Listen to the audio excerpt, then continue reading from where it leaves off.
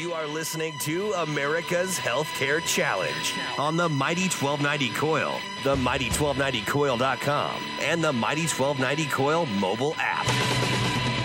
Once again, here's Sean McGuire. Welcome back to America's Healthcare Challenge, talking about the future of healthcare, among other things, and we're joined by a friend and colleague of mine, fellow Marquette alum as well, Adam Matar, principal of Matar Pacific, a healthcare and multifamily investment firm, a real estate firm out in all out in the West Coast. How you doing this morning?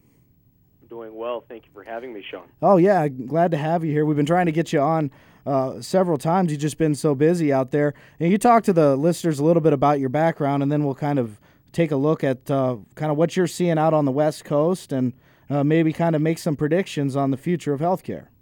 Okay. Matar Pacific is a healthcare real estate investment company. We primarily focus on medical office buildings. I started this firm based on my prior experience, which was running a real estate portfolio and department for Kaiser Permanente. I worked out across the Hawaiian Islands, and I opened up shop here in Portland, Oregon, a little less than a year ago. Right on. So how are you seeing things develop from a medical office standpoint? Are you seeing, as a result of healthcare consolidation, more buildings going up? It seems like there's a lot of stuff happening over here. Medical office buildings are some of the most in-demand forms of real estate investing right now. It's something that Wall Street and private investors are very much interested in participating in.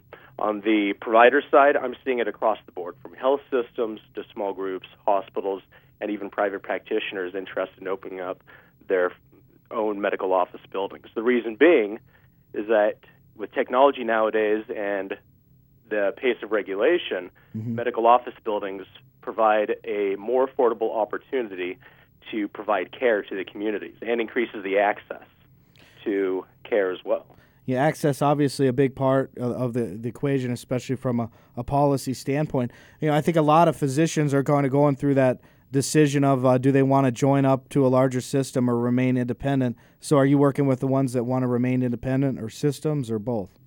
I'm working with both. Okay. And it's an interesting conversation with the ones that want to remain independent. What I particularly enjoy working with doctors on is addressing the question of what's best for the patient, and they always ask that. It's an exciting time, and it's a very rare opportunity for somebody in my position to have the ability to positively impact the health of our communities rather than just solely focusing on investment opportunities. So what do you think, as you're putting together these, real estate opportunities for these new offices, what do you think these medical offices are going to be looking like? Are they going to be, different? How are they using technology? What are some of the decisions that they have to go through? Because, a lot of them probably haven't had to make these difficult economic decisions. That's an excellent question. Medical office space is turning into retail. Okay. They're going out into the communities. They're looking at places that are easy to access for their patients and members, and have a high level of visibility. And that plays into the fact that healthcare itself is becoming much more of a retail type of a product. So that's what they're necessarily looking at right now. Being on a hospital campus is not the end-all, be-all for medical office buildings or for private groups anymore. They're looking at demographics and area very much, again, just like how retailers are looking at it. And technology is a big component of this, because if you have the ability to provide the same type of service in a medical office building that used to be done in a hospital, because technology allows for that type of care to be in an outpatient setting. Mm-hmm. It's a win-win. It's lower cost for everybody. Yeah, absolutely. So, what are some examples of some of the of something like that you might have used to have to go to the hospital before, but now you can go to an outpatient clinic? GI work is one. Orthopedics is another type of care that could be delivered in an outpatient facility, either in an ASC or perhaps even in a specialty urgent care center. Yeah, exactly. We're talking with Adam Matar, principal of Matar Pacific, out there on the West Coast, talking about how he sees things from his vantage point. How big do you think this issue of healthcare consolidation is, Adam? We've been talking about this before in our private conversations, but do you think people really understand what's actually happening in all these industries? It's like a collision course. All of these industries colliding at once. That's right, it is. And I would say even experts within the field don't necessarily understand. You could speak to a number of executives across a wide array of healthcare provider fields, the insurance side, and they're going to have different answers as to what the future of healthcare looks like. And so it's an exciting time in general for anyone within the space, because you have an opportunity now to create the future of the industry. But by no means is this something that could be easily addressed. Keep in mind that the healthcare sector in the United States, it has the same economic impact as California does or the country of France. It is that large and complicated of a system. Yeah, it's like one of the top 10 economies in the world, just our own healthcare industry. Absolutely. And with that, there's not one simple answer as to what the solution is for it or what the ultimate outcome is going to be. So then technology coming in, into fray, which is another huge industry now. Right. It's just like, how is that gonna play out? I mean, I don't think we've even began to scratch the surface with some of these things that technology is going to be able to do, even in the next 5 or 6 years. Mm-hmm, mm-hmm. There's a couple of major aspects that technology is going to touch on, and that's information technology, from medical records to communications within the health systems, to preventative care, and allowing the individuals to have more control over the information and the health of their family and themselves. And then on the medical devices side, which again will provide opportunities to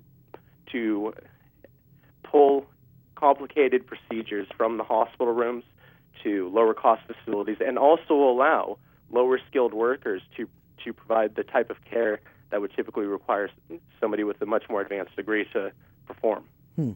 Interesting. What do you think of this medical home concept? The medical home is something I don't think is unfamiliar in America. It's part and parcel with capitation, right? Well, let's talk about what that is. Capitation is a shift of risk. Right. Yeah, let's help the listeners understand that a little bit. So what is the shift of risk? Well, that's basically a type of insurance, right? If you're shifting the risk to somebody else and they're guaranteeing that your costs are not going to exceed a certain figure, they're accepting that burden. So the question is, are the providers sophisticated enough to understand the kind of risk they're accepting with the medical home or capitation or accountable care type of products? So basically these providers are becoming the insurance company under this new model? They are becoming like an insurance company because they are accepting risk. Do they have the ability to underwrite it better now than they did back in the 90s, for example? Well, we'll see. I don't know. What I do know is that insurance companies have dedicated teams that are sophisticated in understanding the risk models. Question is, are providers hiring the same people? Are they building up the same level of sophistication and really understanding what they're taking on? Ultimately, what the medical home is doing is shifting risk. It's not fundamentally addressing the health of the communities. And it's pushing it down to the providers and saying, okay, here's the money, we're capping it, we're solving for the cost issue, but it does not address the question of whether or not we're going to get healthier communities with this new legislation. The burden is on the providers to both manage the cost and deliver health care in a new way without really being part of the conversation regarding the cost in the first place.